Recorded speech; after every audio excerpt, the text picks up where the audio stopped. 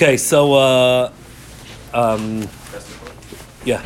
All right, so we're up to number 3. This is in chapter 2 of section 7, and it's the chapter on arayas. It's we're talking here about the leisa says and about the positive aspect of leisa says, and of course arayas is something which is we brought from the Rambam that ein ata moitzi kahal b'cholzman v'zman she'im hem prutim arayas to be a sasuris. This is not a new phenomenon. Arayas, it's something which is every generation. These were always issues that people struggle with. It's a nafshishal adam is avalahen, right? We had in Daf Yomi, was it yesterday? That's why we lay in arayas on Yom Kippur by mincha, is because it's something Rashi says which everyone is misaveh. And we spoke last week the idea that you have to take precautions, right? You have to take precautions. So the way you take precautions, right? The number one, the first thing he says is recognizing that this is an issue, right? So the Rambam brings down that there were Gedolim, Reb Meir, Reb Tarfon that told their Talmidim, be careful when I'm near my daughters, be careful when I'm near my daughters-in-law. The Rambam says, not that this was their issue, and probably because this is a very unusual taiva, right? Daughters and daughters-in-law is not something which is very common, and though to say that Punkt Meir and Tarfon had this issue is probably, is a little strange, but that don't be embarrassed, and because if you're embarrassed, then number one is you're not going to take the proper safeguard. I don't need to have a filter on my phone. I don't need to be worried about my secretary. That's the first step to slipping, and then before you know it, you're in. And second of all, if you're ashamed, then you're not going to get the proper help, right? You're ashamed of what you did. You're not gonna help yourself, right? So, right. And we said that the two reasons why people struggle with these things, or two of the reasons, he says number one is because you're seeing a person in a very artificial environment, right? You're a person in work, right? So your wife, you're seeing in all the day-to-day routines and and all the dirty and the cleaning and the tired and without makeup. Whereas when you're seeing women in outside of their natural habitat, they tend to be looks very different. In addition, he says it's just the fact that it's different, right? It's just that people always want something else. People always want something different, right? And therefore, we have to be very, very careful. There's the Mayim Gnuvim issue. Okay, so what taka do we do? So the first thing he says, and I think we said this yesterday, is the idea of, he's taking it from Chaim Shmulevitz, right? That the Gemara says that the schus that Yosef, the Yitzis Mitzrayim, Hayom Ra'av Ayonis, was the schus that Yosef ran out the door by Eshes Peitifar. So Chaim Shmulevitz says, what are you talking about? We said this last week, right? He says that he ran away. He didn't win the Nisayon. He avoided the Nisayon, right? So we have to know that's what we have to do. We have to avoid the Nisayon. We spoke about Yichud as being the thing which is the basic thing that Chazal instituted to help us prevent these issues, Yichud, and I think now there's like this big push that men therapists can't see women, and because of recent events. Again, this is the issues of Yichud. Okay, let's go back to number 5. Up to number 5. Okay, the Rambam lists another behavior that is harmful.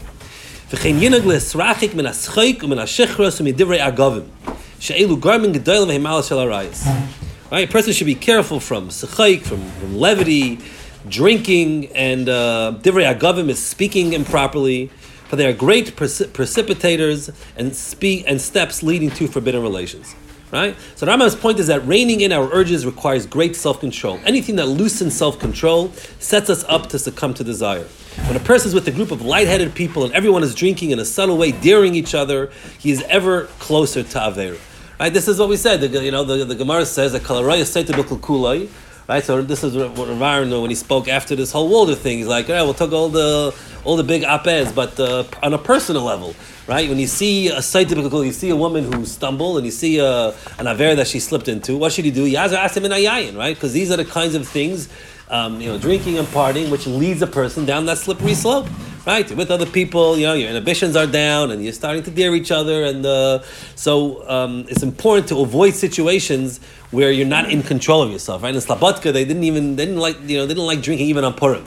Right? A person should never be in a situation where he's not in control. Okay, different shitas. We don't pass like Slabotka apparently, but the idea that a person should avoid situations where he doesn't have control.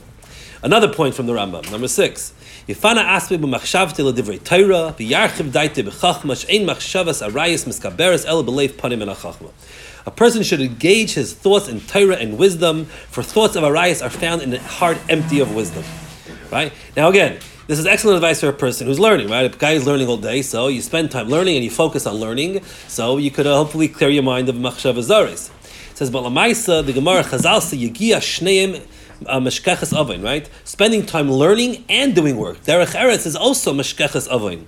Unoccupied time and an empty mind fosters a restlessness that leads to a search for pleasure, right? This is batala maybe lidei, shimon, batala maybe lidei znus. A person needs to be constantly busy and occupied. It could be Torah, klal activities, even his business or personal affairs. It needs to be something that occupies the mind fully and harnesses his time and energy. The Kotzker Rebbe would say, I don't expect my Talmidim to have the fortitude not to sin. I expect them not to have the time to sin. Right? And this is in general, two things. First of all, just a beautiful verse from Rav Hirsch. Right? A carbon oila we know is brought for being over on a mitzvah saseh. So a person doesn't do a mitzvah saseh, you bring a carbon oila. In addition, the Gemara says, as more in Yuma, that a oila comes from machshavais asurais. Right? A person has, machshavas zaris, he's thinking improper thoughts. I mean, what does that have to do with a mitzvah saseh? Right? So he says that having machshavas zaris comes not from having machshavas zaris, right? It's not that you had a machshava that you shouldn't have had a leisa say. It's that you didn't focus on the positive, right? Focusing on positive and being busy with positive things is how you avoid, right? The sin of, when a person is not thinking positively and not doing positive things, machshavas zaris are the default. A person's brain will just wander, and this is where it goes, right? This is human nature, right? So if you want to avoid these kinds of things, you need to be occupied, and also even not machshavas, just in general. To have, that's in my opinion, my humble opinion. Well, I'm not that humble, but is that most of the ills of today's world come from this issue, which is that we just simply have too much time. It's that we're rich people, right? When you spent 20 hours a day just surviving, not getting killed or struggling for parnasa, right? Working hard, mamish, working 15-hour days. You came home, you had a few minutes to daven and learn, and then you went to sleep and started all over again. So you were happier because, again, you were focused on something. You're focused right now when we have so much luxury, so much leisure. So our minds start making ourselves crazy, focusing on right in a psychological sense. We're always looking for threats, right? This is the human drive of survival, right? This is how what's it called? The neurobiologists think about these things. We're always looking for threats, right? This is the way we survive. We're always constantly on alert.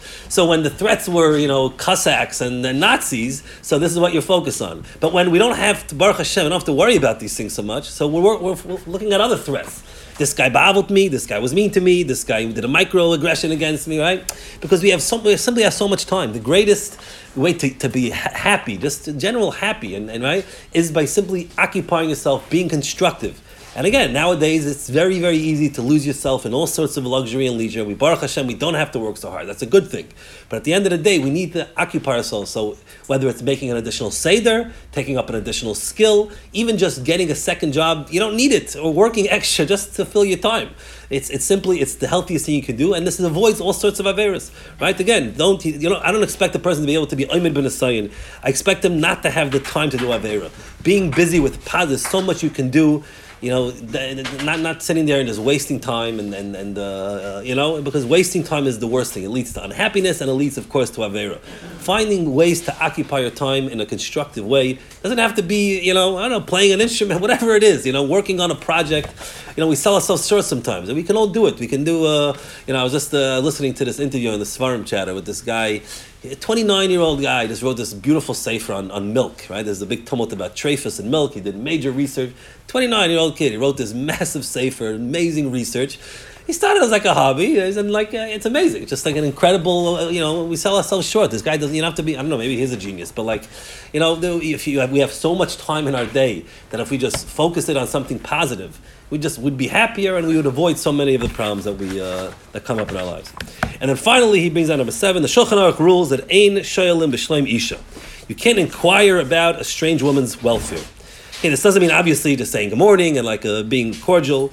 It means a deeper, more meaningful conversation. We need to be unfailingly polite and pleasant to coworkers and support staff. That's of course. But there is no room for a deeper conversation with a colleague of the opposite gender about anything. If the person has an issue that needs to be addressed, help is available from appropriate professionals. A heart-to-heart conversation, even out of compassion, simply has no place. It becomes a slippery slope and entangles us in an emotional bond that can lead to an abyss. Civility, cordiality, and compassion are extremely important to relating to our fellow man or woman, but we must use wisdom in deciding how to utilize that compassion. And again, this is an obvious point. When everyone went crazy over Mike Pence, right, refusal to go out to eat with a woman, right? He's 100% right, and this is it's a no-brainer. You don't have to be the psychologist for girls working in your office. That's not your job. You be nice and cordial, and again. And just to repeat what we said last week, is that there are natural barriers in our society, in our community, particularly Jewish community, between the sexes, right? There are natural barriers, right? Men and women are separate in most things, but there are some times where those barriers are broken naturally. So in a work environment, right? So right away there's a barrier that was knocked down, right? And so therefore we just have to be extra alert, be extra makbid on all these extra halachas, and create maybe additional types of barriers when the natural barriers are not there. Okay, so until this point, we discussed what activities lead to an undesirable effect down the road. I'd like now to turn to some reflections regarding why we should stay away from arayas prone behavior. Obviously, it's asim and Torah, and it's a terrible aveira, and it's a terrible punishment when there was a bezdin, eishasish, these kinds of things, right? It's also olam haba, obviously, but he wants to focus on a few things that are more practical, lamaisa, just in our day-to-day lives, right? There's an interesting, the history of Tu B'Shvat, right, that pertains to the Averis of Arayas. If you look in the Svuda Makdoshim, this is part of this is what comes up in Yonah D'Yayim. Okay, first of all, is Taiva is insatiable. This is a very important and very famous Ramban. Right, at the beginning of Nitzavim, he says, he's going to put it into his own words. A person has needs and natural mechanisms, right, urge him to fulfill his needs, right? That's obvious. A person needs to eat. He has this desire to procreate. These are basic biological realities. Thus, the person needs to be hydrated, and Hashem makes him thirsty in order to fulfill that need. When he drank enough, he's not thirsty, right? No one overdoses on water, right? No one drinks too much water, right? So, a desire for food, right? Once a person gets food, that's it, you're not hungry anymore, and most healthy people stop eating, right? So now, more precisely, craving has no built-in, right? He says, I'm sorry, I made a mistake over here. A desire for basic food is similar. But once a person gets caught up in craving rich and delectable foods, right? So when you're starting to focus on good foods, the appetite mechanism ceases to function as an accurate gauge of need and becomes an end unto itself. So in other words, taiva for food, and we'll talk about other taivas soon, is not like when you're thirsty, no one overdoses on drink. But if it's like a good drink, you're drinking something good, or let's say alcohol, right? No one's drinking it to quench their thirst, right? You're drinking it because you're chasing, right? So the natural endpoint that your body gives you has disappeared, right? And now there's no endpoint. Normally, you're thirsty, you drink, you're no longer thirsty, you can end. But when your thirst now becomes about something more, well, then there's no endpoint. What's the signal that you should stop?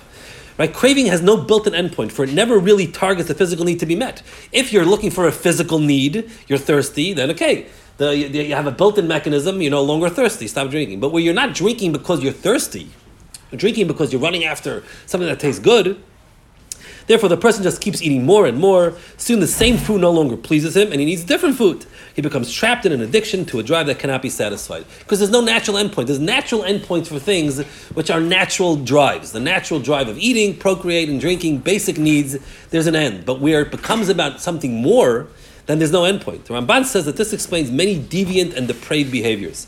When a person no longer is satisfied by standard marital engagements, he enters an endless cycle of more erotic and erratic behaviors. And this is something which everyone knows. This is a metzias, right? We're seeing we're getting more and more depraved at every generation, and all the different, movements that we see today by the left, right? And this is it's a natural thing, right? We're done with the mishkav zachar, we got that passed, and now we're up to the transgender, right? It's just nothing, right? This is well documented in the pornography industry, how depraved and right, because people aren't satisfied with regular. We need to be edgy. We need to go continue, and it just never end because it's not a natural drive to begin with, right?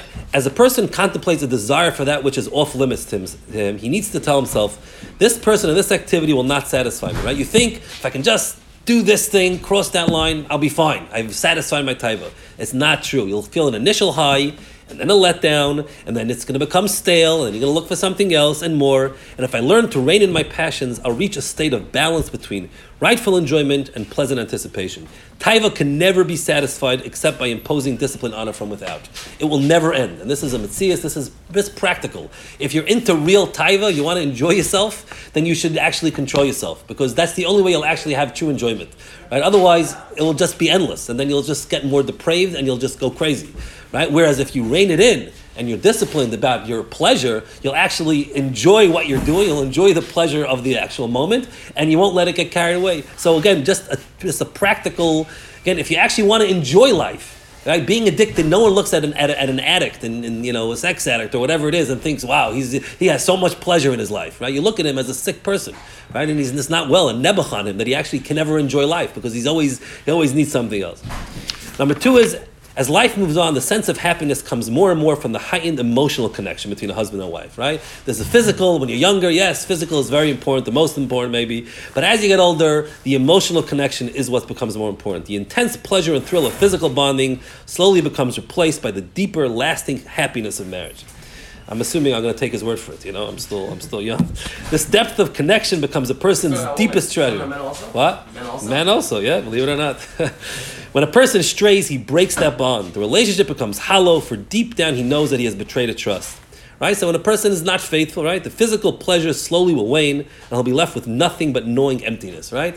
Again, and then what's your marriage? Your marriage was the emotional connection is severed, and you're getting older, and the physical is also severed, right? We see this, this phenomenon of older people, getting divorced. This is part of it, right? He may pretend to be very happy and proud and happy with his marriage, but it's nothing more than a pretense. At some point, the spouse will sense that something's amiss. Even if she feels compelled to pretend that all is well, her feeling towards him will become will become hollow as his are to her. He has condemned himself to a hollow life, knowing that he has betrayed the deepest trust and that a person who trusted him is eating her heart out. Right? And he says here, a powerful story here. I'll read his words. A young man that I knew grew up in a home where the father was a quasi-rabbinic figure. Unfortunately, he had become a serial womanizer to the point that while his wife was in denial, the children all knew and were disgusted by it. The children did their best to leave the house as soon as they could and were tremendously traumatized. On a rare visit home, the young man sits down with his father and tells him like this: Abba, let me explain the situation. I plan on getting married soon and raising a family. As it stands now, I will never ever mention your name, tell any stories about you, or ever quote you. After 120, I will not name a child after you, nor have a picture of you in my house. You will have been expunged from the family's memory. Abba, I beg of you, you're addicted and can't help yourself. You must check yourself into a rehab facility and work on breaking your addiction so that my children have a grandfather. I can have a father, and you won't be condemned to eternal chorus. He says the story is true. Not everything ends as dramatically, but he says this is 100% true. Again, you need to look, there's this great clip with, I think it's Jordan Peterson, right, where there's some lady, some feminist, news interviewing him and says, she's happy she doesn't have children, she's happy she doesn't have a family, she she dodged a bullet there, right? And he says, yes, it's true, right now you're young, you have a good job, and you're feeling very, very driven by it. He says, but when you get to start being around 40, 45, he says, you become very, very lonely, and you'll spend the rest of your life just lonely without anyone, without any happiness, right? This is ultimately the true happiness in life comes from a deep connection, an emotional connection with the person's family, with his wife, and compromising that to run after taiva, which is a couple of years at most, and is very, very short-sighted. He says once a relationship or improper behavior gets going, it's very difficult to stop. Right, so try to stop before it starts. As hard as it is to resist, it's doubly hard to pull back. Nothing stays secret. Sooner or later, suspicions arise. Right, eventually you will be found out. It's impossible to describe the repugnance children feel. Many times people have asked me if it's acceptable not to name a child after a grandfather, grandmother because of their behavior. Right? Is that what you want? Is that what you want your legacy to be? Chaylesh Baruch Hu gave us, and this will be the end of the Arayas. Chaylesh Baruch Hu gave us an incredibly powerful force that creates unbreakable bonds and an eternal family. This force can be as destructive as it is constructive. It gains momentum exponentially.